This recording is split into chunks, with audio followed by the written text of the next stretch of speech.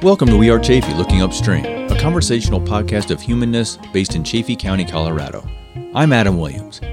Today I'm talking with Lenny and Amy Eckstein, the married couple and entrepreneurial energy behind the craft distillery Deerhammer.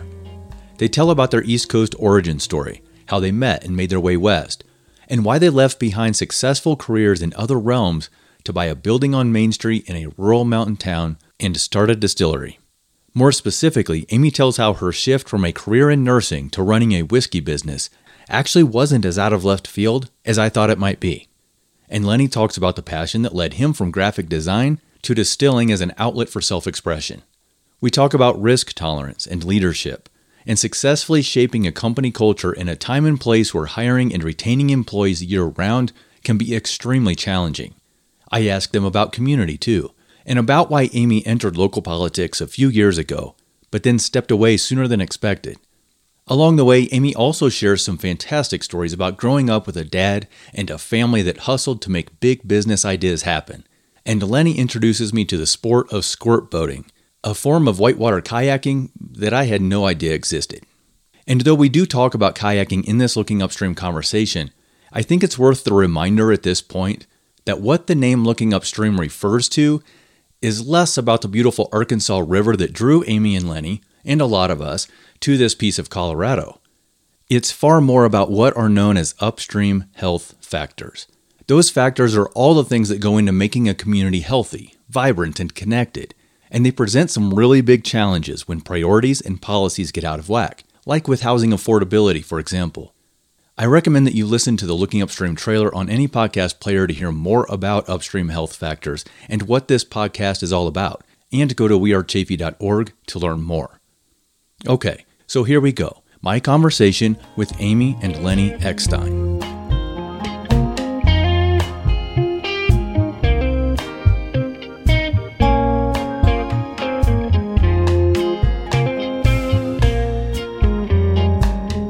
All right. Well, welcome to Looking Upstream. Thanks for being here, Amy and Lenny. Yeah, we're stoked to be here. Thanks for having us. Yeah. So I want to talk about something in your history. Let's start with, I believe you both came from the East Coast. And you are, by the way, the co-owners of Deerhammer, which is a craft distillery in Buena Vista, right? Correct.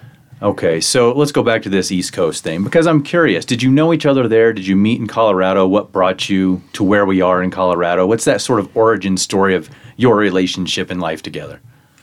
Well, on my side of it, yeah, I grew up just outside of Philadelphia and lived in the city for 4 years. And I made my way to Colorado. And God, I suppose it was, I think 3 or 4 years into living throughout the state in various areas. This was when the internet was doing its thing, and then the whole like bubble burst kind of tech thing happened. And you know, Amy, and she could speak more to this. I met Amy in Boston. I was kind of on the hunt for a job after a year of being kind of doing the ski bum thing in Summit County, and I started getting offers out in the Boston area, and took a diversion out that way.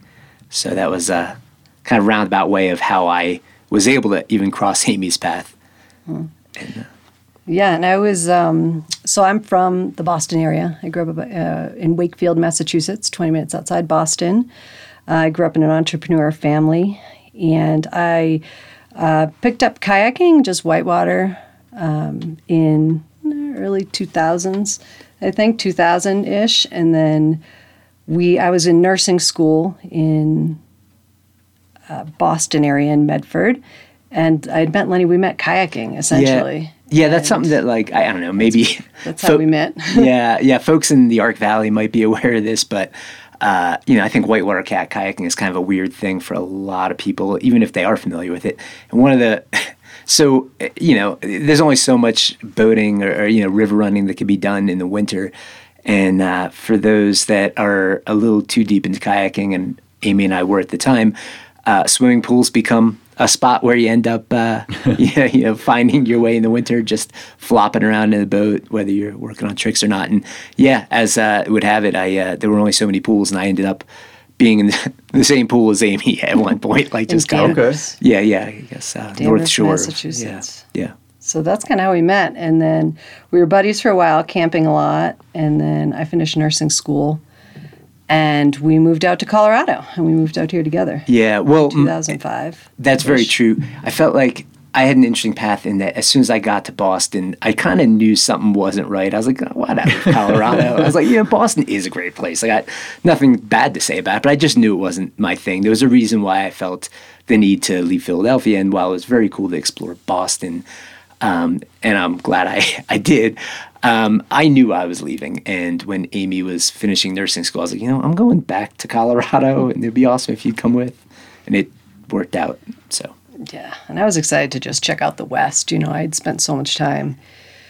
Started guiding in Alaska, is where I started, and then spent a lot of time in Maine. Love Maine so much. That's where I did a lot of my whitewater boating and camp counseling and just that whole Boston area. Learned to become a healthcare professional, really. But I was stoked to come out and check out the West. We'd camped so much together and boated so much together, and I really love Denver. Man, I got out here and I got a fantastic job as a nurse.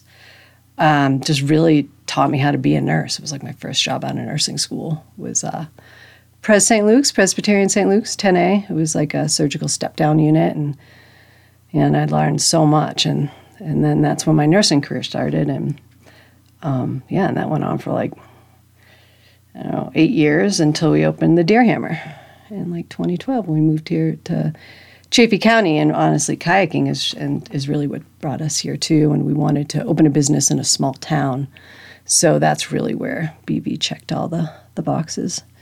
Okay, and that's a great segue because I want to talk about Deerhammer. I know that you both had these career histories prior to running and all the operations that go along with a craft distillery. Lenny, you had, I think it was around 15 years or so in graphic design in some form or another in a career in that path. Amy, obviously you've talked about the nursing. So I do wonder, what brought you to this place where you decided you're going to come to BV and you started this business that was completely unlike what you had a career in, had experience in? How did that come to be? And I know that this is part of a story that you share quite a bit in other venues. So I don't want to bore you with you having to answer this question, but if you want to find a medium nutshell version to share with people, let us know. How did you end up deciding, wow, we're going to take a totally different path in life? I don't know that there's an abridged version of it, and the long version's pretty long, but there's a few aspects that I reflect on sometimes that I might like to share, I suppose. And I think that while Amy and I both journeyed towards this at the same time, in a lot of ways there were two very different journeys. I know that mine was one of, I think a lot of people, whiskey's cool, and a lot of people might fall into it for that reason, and that's great. I think whatever drives someone towards doing something great and realizing the potential of it is a very good thing. For me, it wasn't that it was cool as much as it was like a medium of sorts that wasn't, it was a more compelling medium, a more, something that had passion behind it. I felt that it was an outlet for expression, whereas I had exhausted that potential outlet for expression on the kind of design, commercial art, creativity side. That was growing dull. And by no means was I at the top of my game in, commercial advertising, marketing, but I was far enough along that I think I was looking for a challenge of sorts, where do I start at the bottom and work my way up? And I was actually, I didn't just fall into whiskey. What I kind of fell into in a long stretch of time was, just this fascination with making things that I really enjoyed and expressing myself through things I enjoyed. And at the time, in the early 2000s in Colorado and, throughout the Front Range, craft beer was blowing up and homebrew was blowing up. And Boulder at the time was kind of the epicenter for that. And surrounding all things, Great American Beer Fest and these homebrew shops popping up, that became a creative distraction for me. And even though it's this it's flavors and it's liquid and it's not necessarily something that you could frame and put on the wall. That occupied a lot of my time. And, I guess like hitting the fast forward button a little bit, it just kept progressing. And this passion for fermentation and creation and even, I compare this a lot to visual art. The idea of creating something for the enjoyment of others where I didn't have to really be at the forefront of someone's enjoyment. I could just kind of hang out in the background and shove it forward and let good times happen, whether the good time is an appreciation or, in the case of whiskey, like actually enjoying flavors and laughing with friends. And so that was, it's hard. Again, it's hard to encapsulate the journey of that, but that was kind of the impetus for it. Okay. And I felt like I kind of, in some ways, tugged Amy along in a sense, but you could better tell your path in parallel. Yeah, I think if we talk about like the partnership, like the partnership is the basis of Deerhammer. I grew up in a family business, and my family just talked about business all the time. It was like all of us worked in the business, and my dad would run all these different businesses. And so it felt really natural when Lenny and I started dating. It was always like camping and kayaking, and we're going to do this. And then once we started to talk about business together, and we talked about a brew pub for a while. And then Lenny's like, whiskey. And that was so early. I was like, whiskey? What are you talking about? Because it hadn't really existed yet. And then, but for me, my pull was just like, I could see like supporting Lenny's vision. Because like, I just have such huge respect for like you as a creator, you as a visionary, you just know what experience works and what doesn't. And then for me as the business, it was like, how do we make it happen? Like, how does this work? What does the execution on this look like? How does this grow? And also just trying to make his vision work is kind of, I think, where like the basis of the partnership was. It was enough to draw you away from nursing. It seems like such a left turn. Sort of wasn't. Yeah. Not at first. Yeah. It's like, I think just what I think I just always wanted to own my own business in some way, shape, or form. So I think it's like leadership is a lot. Decision making is really what is needed as a business owner, is those two things, and grit, which that's probably one of the best compliments I've ever received is, I'm the grit of Deerhammer, and just in terms of making that go for so long. But yeah, I think it is a left turn, but it's, for me, I just always saw myself in that role, like as eventually owning a business. Yeah, okay. Like to rewind a little bit, I think like there were some funny like generational components, like, when we decided, we're all in, we're going to do this. Well, we weren't that all in. Like I remember pretty clearly looking at it and thinking, I think it's going to work, but if it doesn't, there's something else. It's worth taking a shot at this point. And when we moved to the Valley, to Buena Vista specifically, if I recall right, like the actual like pulling, making it happen, aside from telling people we were doing it, didn't happen until, you took a job at the hospital here as a nurse. And that was your career in parallel to me. We secured the space and we're like cutting holes in the floor for floor drains and converting old tanks to our purpose tanks. And, there was a lot of like, we needed like a little nudge, and that happened. And I think like you taking that job led us to renting a house, which was funny because that was like, I think at one time I counted, but it was like 142 steps from the house to the distillery. And I thought that was so awesome. Like I was like, what a cool thing. I don't have to commute to work anymore. Yeah, it was tough in the beginning because I was working like nights as a nurse and then weekends like in the tasting room. That was tough. Yeah. That was tough. But I think it really is a lot to do with my dad. Honestly, I'm pretty lucky. He was really like gave me the courage, because when you first start, it's daunting. But I think having that to fall back on he was just so encouraging at every step. Once we bought that building on East Main Street, that was like we were all in, whether we knew it or not. So we bought that in like 2011, and then it was pink. It took about a year to make it not pink. And then it used to be Curves. I think that still exists, but it was like this gym, Curves. There was like a women's only gym. Yeah. We walked in there like this carpet. It was crazy. Yeah. we walked in once and we were meeting a fire inspector, and I didn't, I didn't know what to do. I was like, I guess I'll bring him some donuts. And I just walked in this gym with a box of donuts, and he was like, oh, no, I'm all good. And all these people in the gym are like, what is going on here? And these people are like trying to take over the building. They're bringing donuts in here. And then funny stuff. I'm curious about some of that history that you've already brought up there, Amy.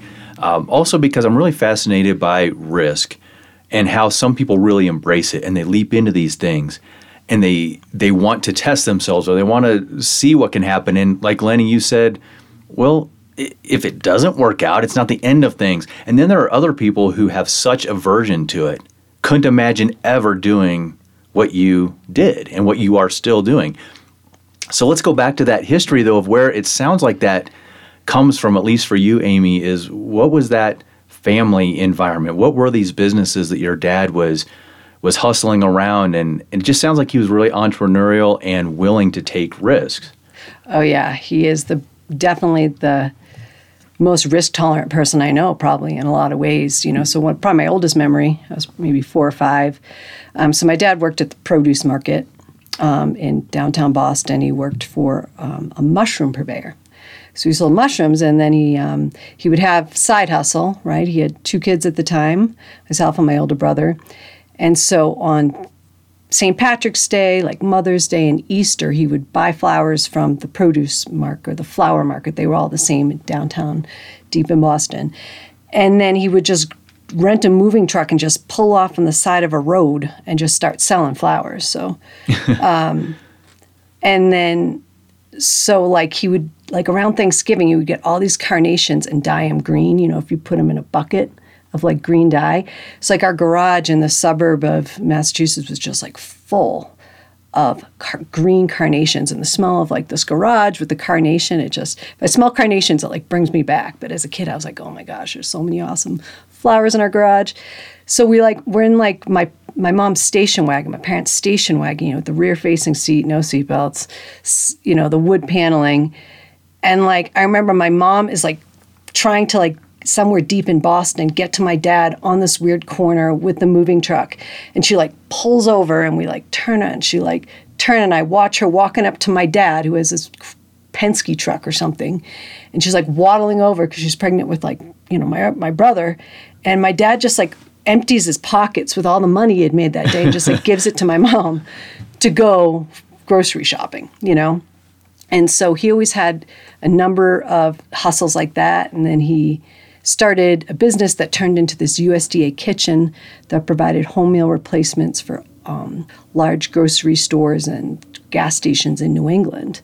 And that was he had many businesses along the way, many that didn't work out so well. I mean, he went big. Like he would like start construction on these huge buildings on like a handshake with the bank and stuff. And it was like, it felt hard because it felt like growing up, we were either in a good position or like, we might lose the house, like just tons of risks. So when I saw him do that, just take those huge risks, that had a huge impression on me. I don't think I am as risk tolerant, even though that's what I grew up with. In fact, I think that's kind of why I like our company the size that it is now. I'm not going to go huge. I'm not looking for investors. Maybe that will change at one point, but kind of like the size it is. It's just a manageable size, and that feels more comfortable to me. But I think a lot of times with you, I feel like you've become more, Lenny, you are more tolerant of risk, I think, than I am now. Yeah, I mean, I don't really think of it as risk. It's such a funny thing. Like, it's like pessimism versus optimism in a certain way. Yeah, well, that's a good balance point, I suppose. But like, when you speak about not wanting to grow anymore, it's a funny thing because so many companies have the ability to sell more or make more or scale. Like that's a thing, and we're so hands-on and we're actually making something. But so we're manufacturing. Technically, we manufacture 1 barrel of whiskey a day, and we could build a bigger facility. But it's fun now, and I like the scale that we're at. But also, that stuff. I mean, it sits around for 4+ years, so we don't really have the ability to turn on a dime. So we're not really changing anytime soon. And my risk tolerance, again, like I don't see it as risk. Sometimes I'm like, Aim, I think we should make more whiskey. I'm like, it tastes great. Let's just make more. People will buy it. It's, maybe I simplify everything. And the middle ground is probably where a beverage alcohol brand needs to be. So I don't know, Lenny, is that because you guys have come to this place of, I don't know your book, so I'm going to say it sure looks like you're thriving and you're successful to me. And compared to, if you just look back at, where we started, this is where we've grown to, and this is how we have, continued to improve and continue to size up just a little bit within our means, things like that. Are you more comfortable with those ideas now because you feel like you have some stability? Would you have been that way 10 years ago? That's what I'm getting at. I think Amy and I could answer these questions differently. Mine's kind of a weird answer. And so 10 years ago, and maybe it was a little more, but when we formed Deerhammer officially in 2010 and started making whiskey at the very end of 2011, there might not have been a lot of confidence, but, I sampled one of our very first bottlings of whiskey the other day, and I'm not mad at it. I thought it was pretty tasty. Like, I feel like we've been doing a pretty good job in getting better along the way, but also, like, we're not some emerging technology, like trying to create a system to, like, these new, like, kind of sort of flying car drones that are trying to transport people from rural to Denver or something. People have been making whiskey for a really long time, and there's sort of no secrets, but we entered into this at a cool time where, creative expression and doing something new and different is very well received. And I'm also, I spend a lot of time with folks in the industry who are like guns blazing all in. So for where we're at, I feel like we are taking a pretty chill approach now. 12 years in, I don't know. It's weird to try to measure success, but I think things are going. I feel like things are going pretty well in terms of the brand and the company and culture we've built. So I guess that's where my sort of tolerance comes from and willingness. Did you have that in your background at all from your family, like Amy had in hers? Did you see people taking risks, or in whatever form that might have taken, if it wasn't business, were people willing to go out in the world and say, hey, I'm going to do this thing, and I'm willing to fall flat and come home and deal with, the laughter or the whatever if they didn't think I succeeded? And which, of course, back to the word you just said about success too, is about your own intentions and your own definitions, of course. But did you have that in your background to be an entrepreneur or a risk taker in life? I didn't have it in the way Amy did.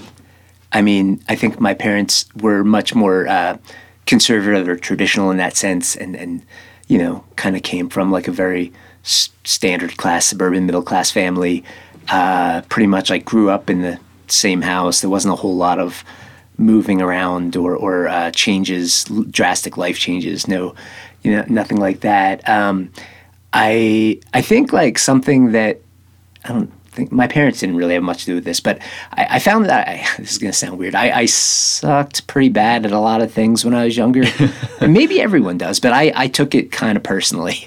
And maybe, I was a pretty small kid, and, when it came to soccer, like playing sports as a little kid, I was terrible at them. Like, I couldn't run around the field. A little kid with asthma hanging out in the corner, like barely doing anything while everybody else is like running around, or, whatever it was. I felt like I had something to prove, and maybe that was a weird kid thing. But as I got older, it's not that I have something to prove. It's like I want to prove something to myself.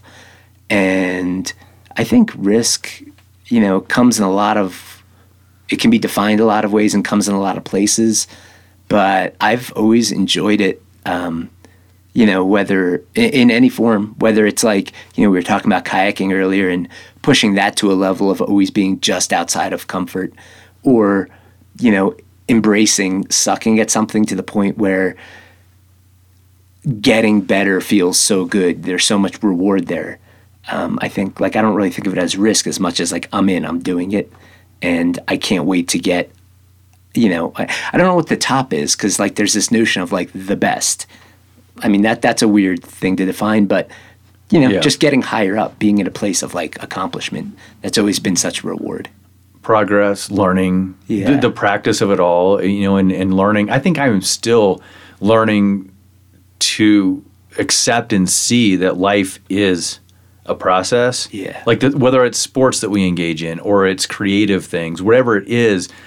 And having to teach, my kids, and you have a son of a similar age, trying to teach that just because you weren't good the first time you tried, you know what? No one is.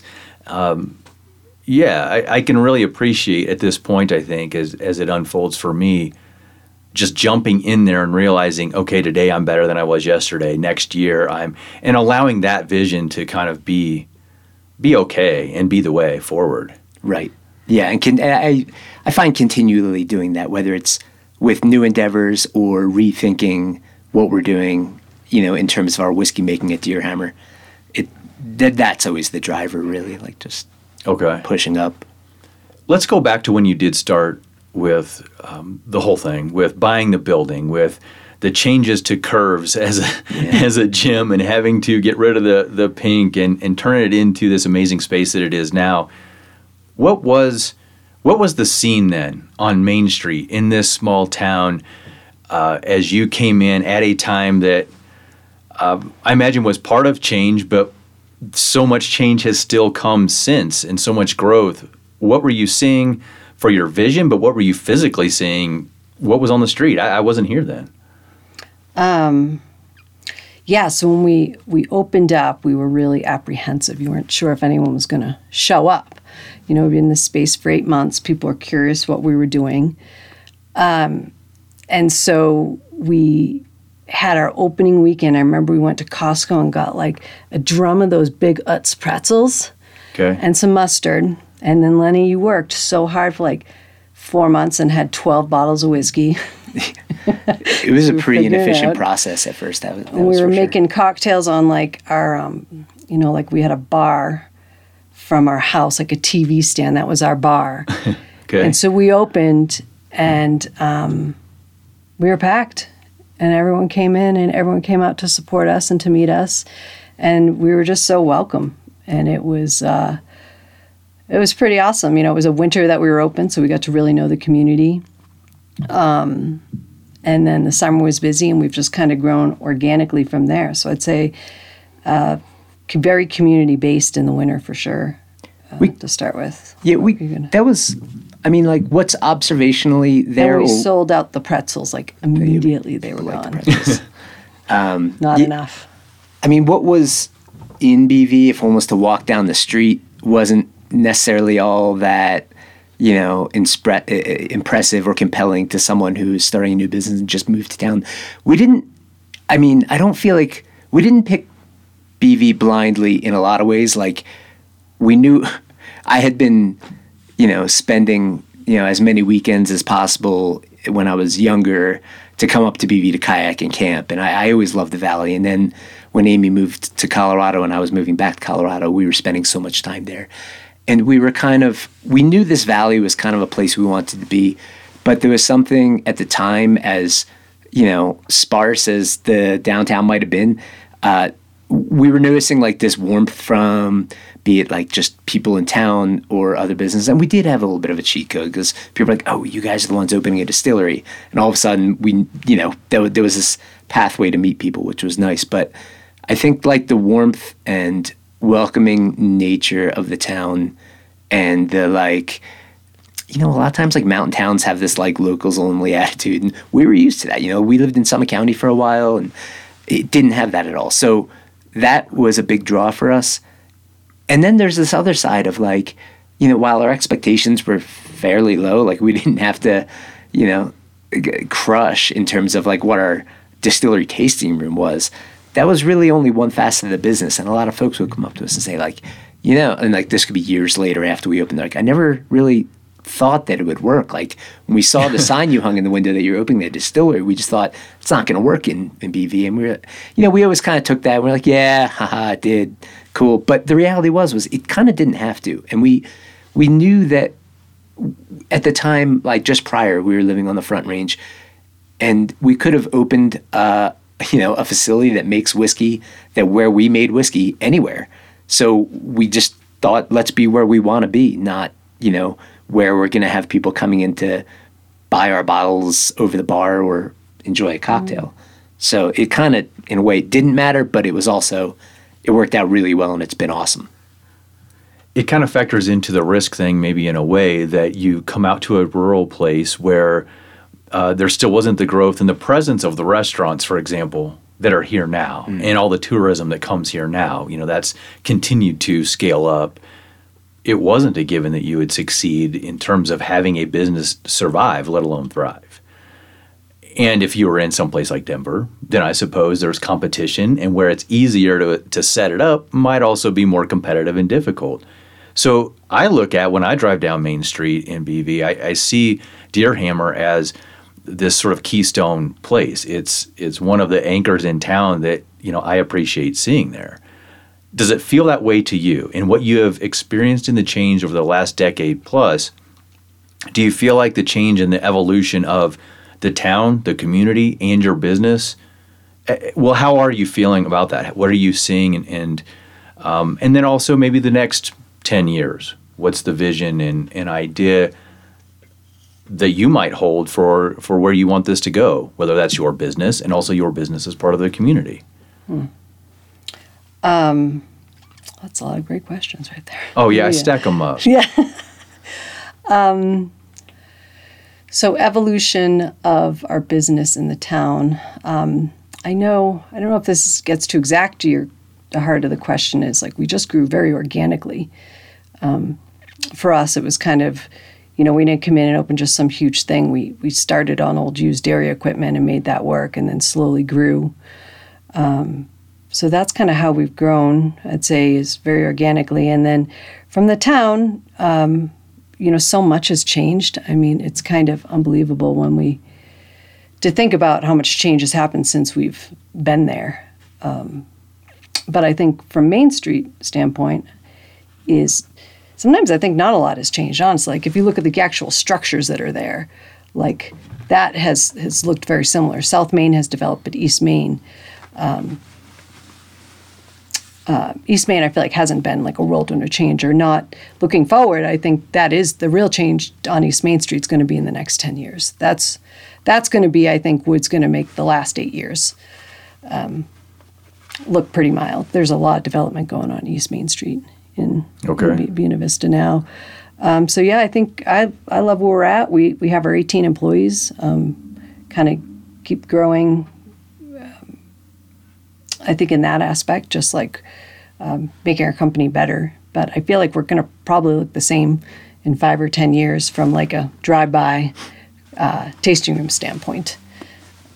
Maybe, except we keep changing it every year. I feel like we keep bolting on new things to the. I know. Good thing we got the lot eventually. Yeah, originally, yeah. That was kind of like the big. There's been a couple big moves I think that we made. Well, that's an interesting point too, because speaking more to the past, but ultimately to the future, I think we're really lucky in a lot of ways, and for sure, like making things not sink and succeed takes luck in some ways, and to stumble into town when we did, and real estate being the price it was very fortunate for us.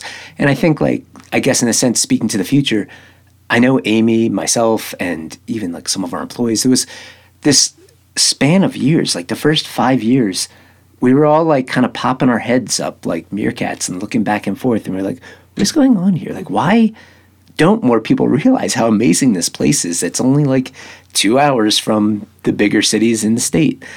And it's such an easy drive, and there's 2 highways to get here, and the river's amazing, and the trails are amazing, and there's hot springs, and all these things. And then all of a sudden we started seeing people realize it.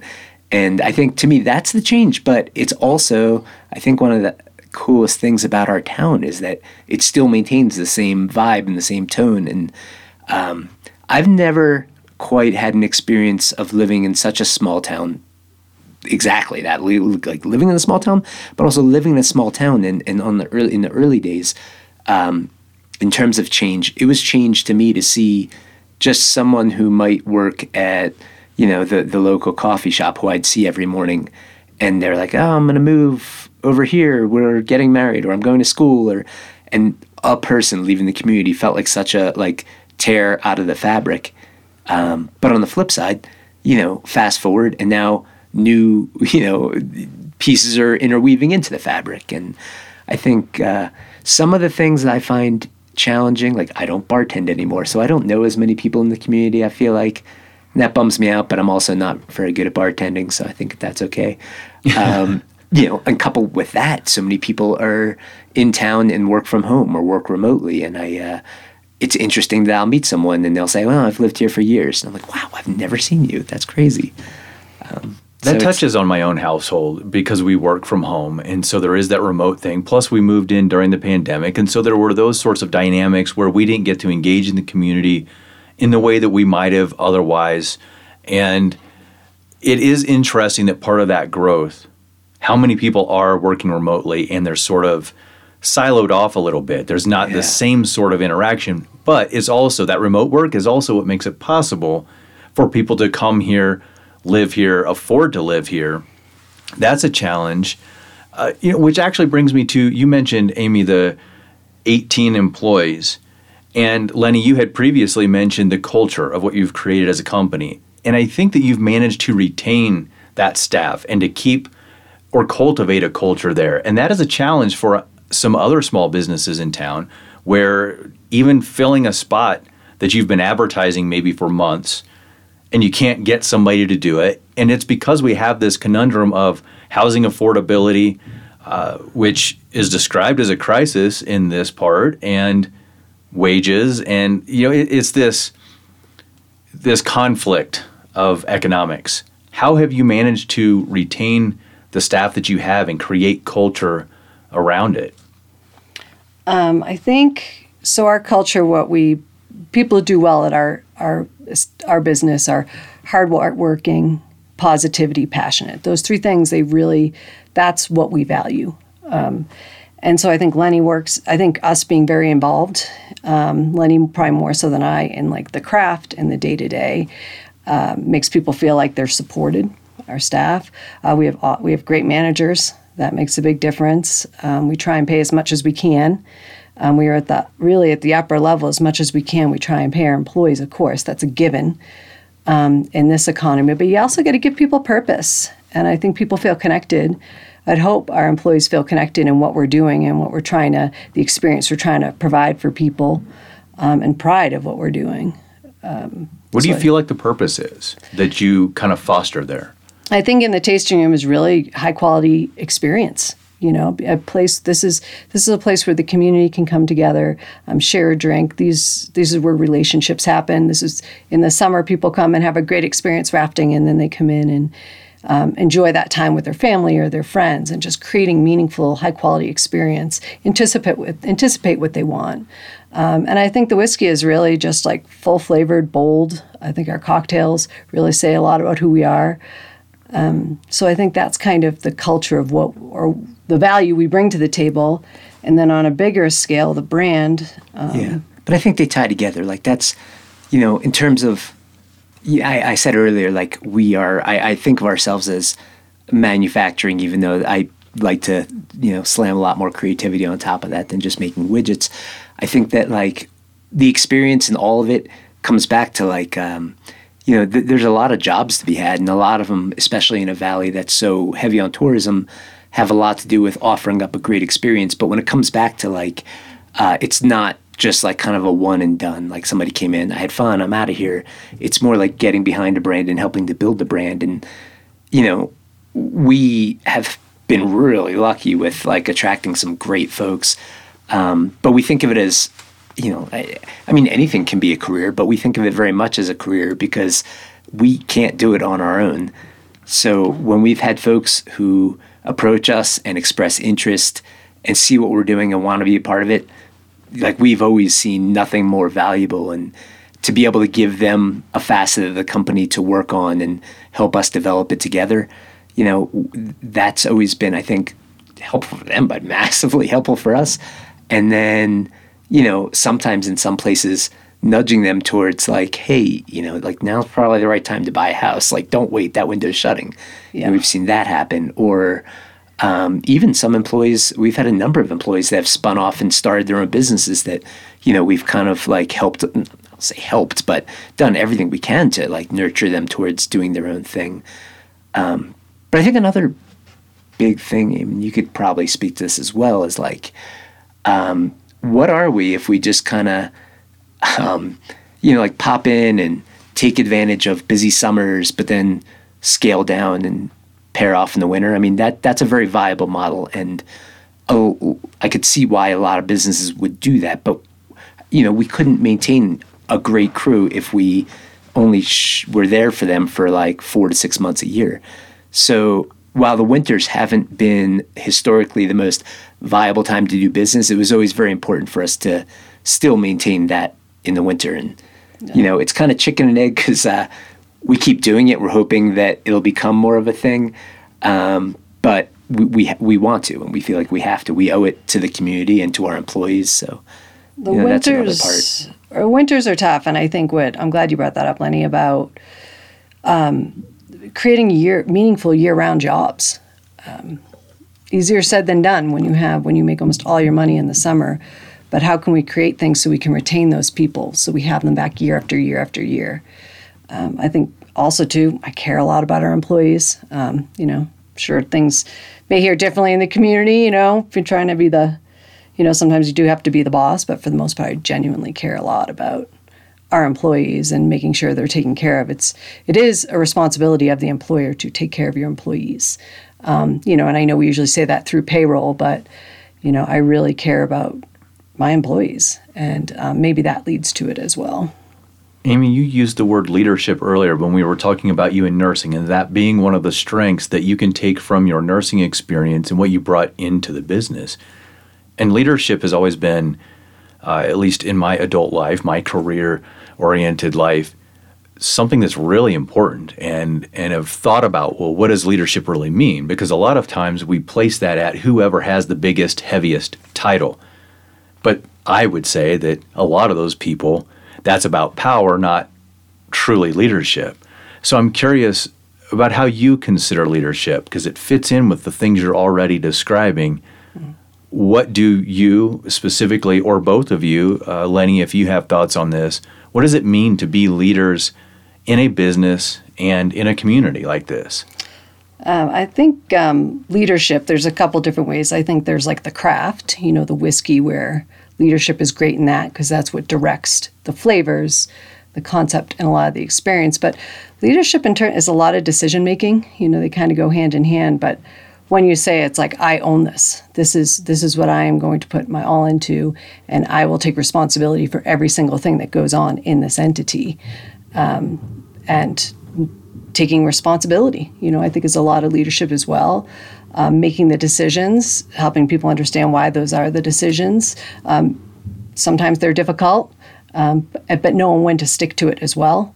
With follow-through, I think those are all the things with leadership, but I think it's almost like decision-making is kind of is my style of leadership, or how I inspire by my leadership is just like making decisions, and helping forge a path forward is what I bring to the table. I feel like the human elements that you were describing before as well, to me, that fits in that definition where you care about the people versus they are there to serve you guys. Lenny, you were talking about we've nurtured people to start their own businesses. We actually care about their well-being, their stability throughout the whole year, and whatever opportunities they're looking to cultivate in their lives. And so I hear that kind of leadership with you guys as well, which I really appreciate. Yeah, I mean, it's interesting. I definitely, Amy's rundown of it is kind of how I would have described her role in it as well. Mine's kind of a weird one. I think I'm like a reluctant leader in the standard definition. I don't like being at the front. I don't mind making decisions, but I don't know. And while I'll have them gladly sit on my shoulders, I don't know. There's something about being in the forefront that never feels comfortable. But I think my expression of leadership in our company is more of like, and I'm sure this annoys people sometimes, but it's never good enough. Like, always be better.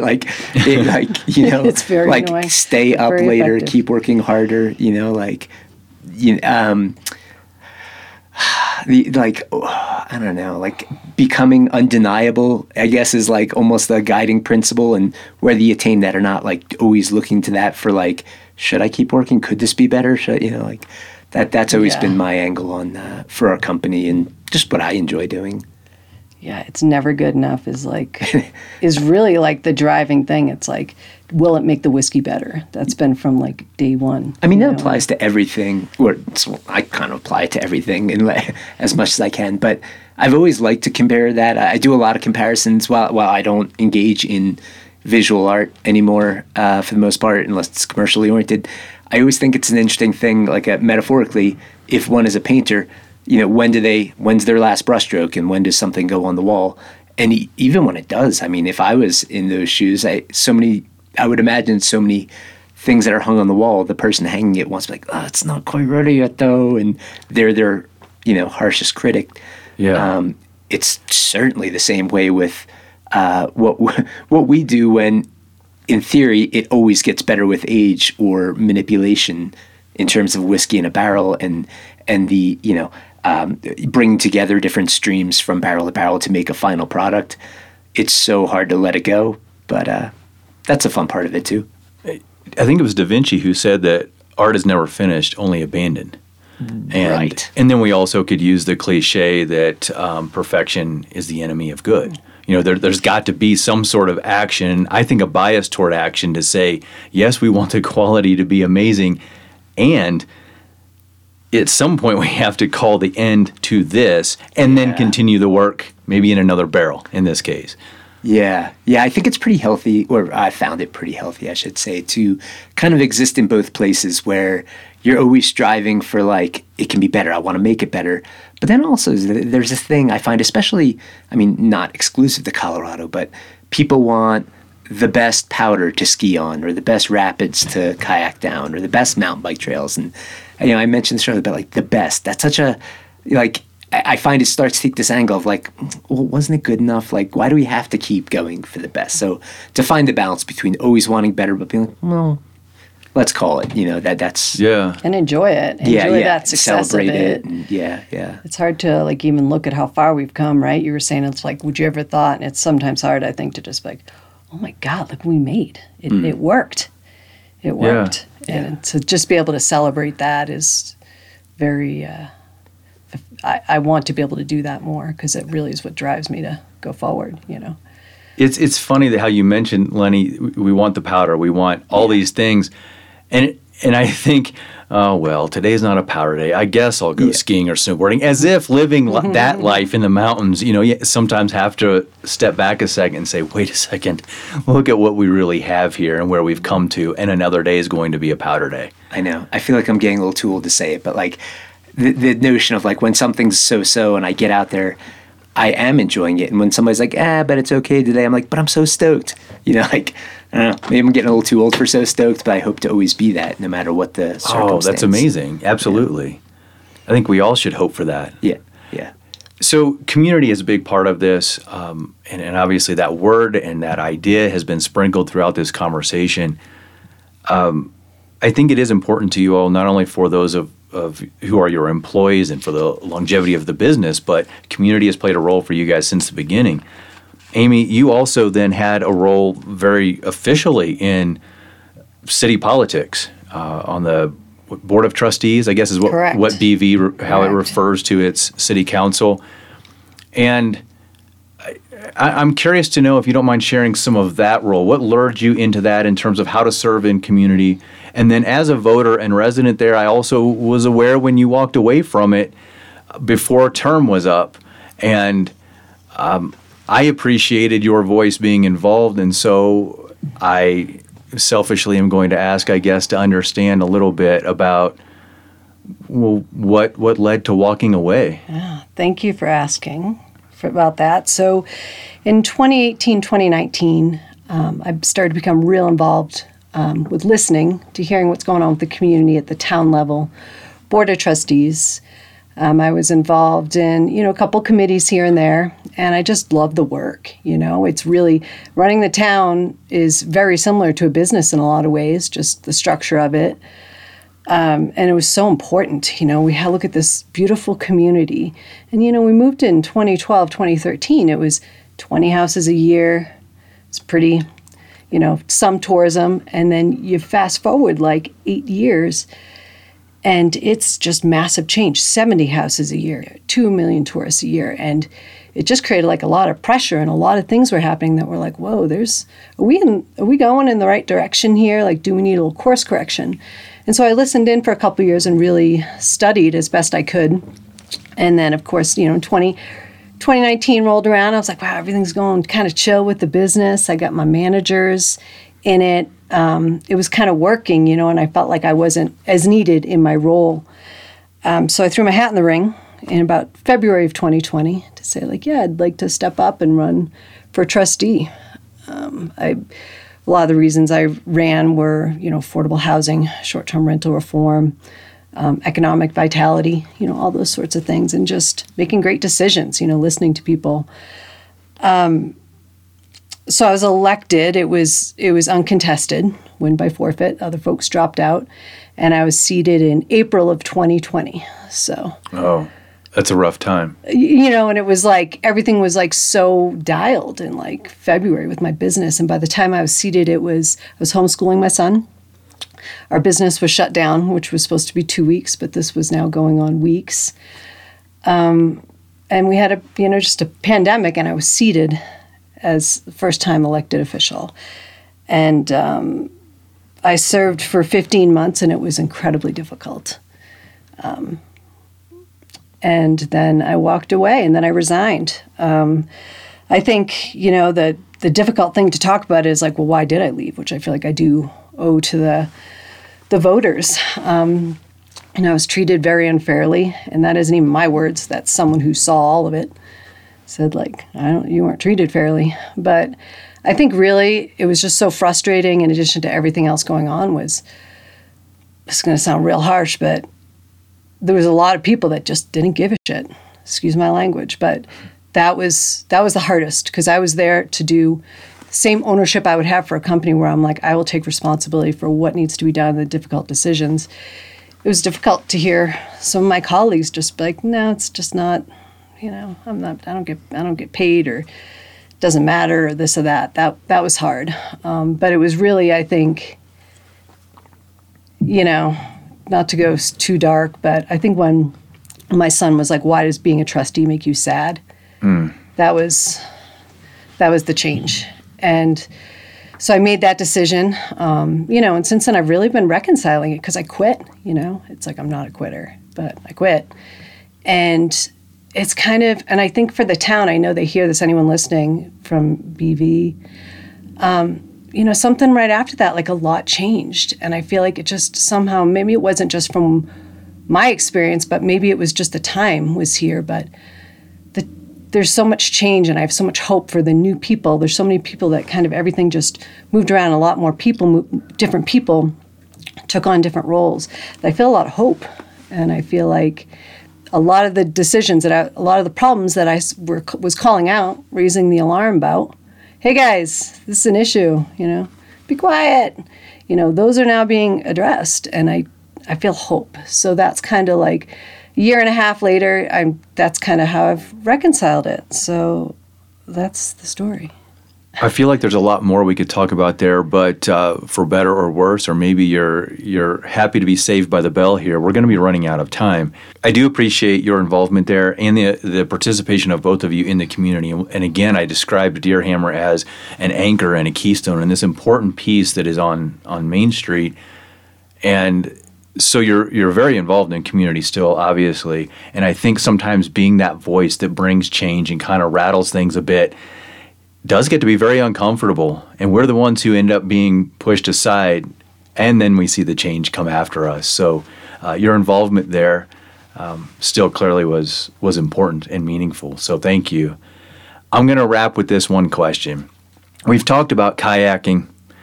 That, of course, for anybody who is from this area or has been here knows that is a really big piece of this. We have the Arkansas River running right by us. What is your connection to kayaking now? You've got all this big stuff going on, busy life. You've now added a son to the family in the year since you've been here. Do you still get out on the water? I mean, definitely not as much as the early days of everything. And that, and like, I I used to think mountain biking was boring. I never knew why everybody spent their summer on the bike when they could be in the river. I mix some of that in. I like to ride motorcycles a lot now. But I've kind of held true personally. Like, we bought our first raft last year. I think that was an interesting step for us. But one of my favorite super obscure facets of kayaking is it's called squirt boating. And it's I won't bore everyone with exactly what it is. You can look it up on the internet, but be careful as you're searching for squirt boating. It's the kind of the predecessor to freestyle kayaking, and there's some really great spots, particularly just downstream of Salida. There's a spot we call Rincon that it involves very low volume kayaks that you purposefully and delicately edge into a converging current, and it allows you to sink into the water anywhere from like just below the surface of the water to 10 feet deep and spin around. And I don't know, I've really enjoyed that a lot more. As I've gotten older, it's more low key than running class 4 or 5 rapids. So there still is that love there. Still is some connection, even though, of course, life has changed.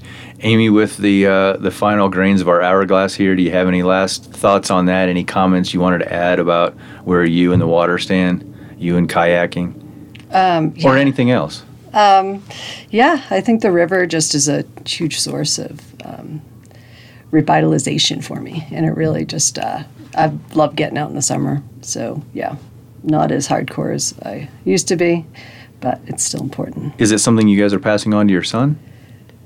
Yeah, we're trying. The river's an interesting thing, and I think like the more you know about it, the more respect you have for it.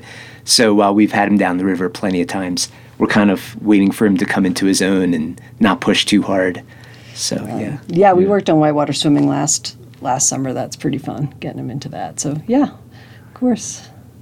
Thank you both for coming in here and talking about all of this and sharing some pieces of your story. It's great to get a chance to get to know you a little bit. Yeah, fun conversation. Thank you.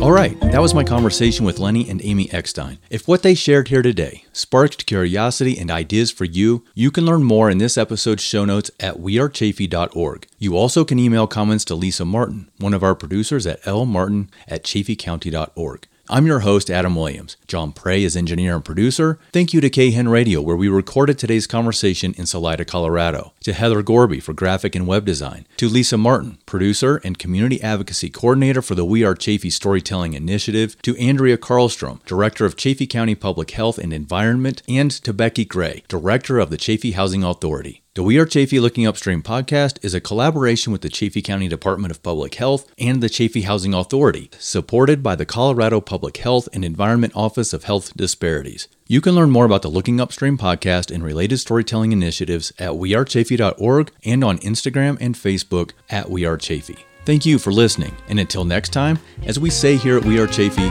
be human, share stories,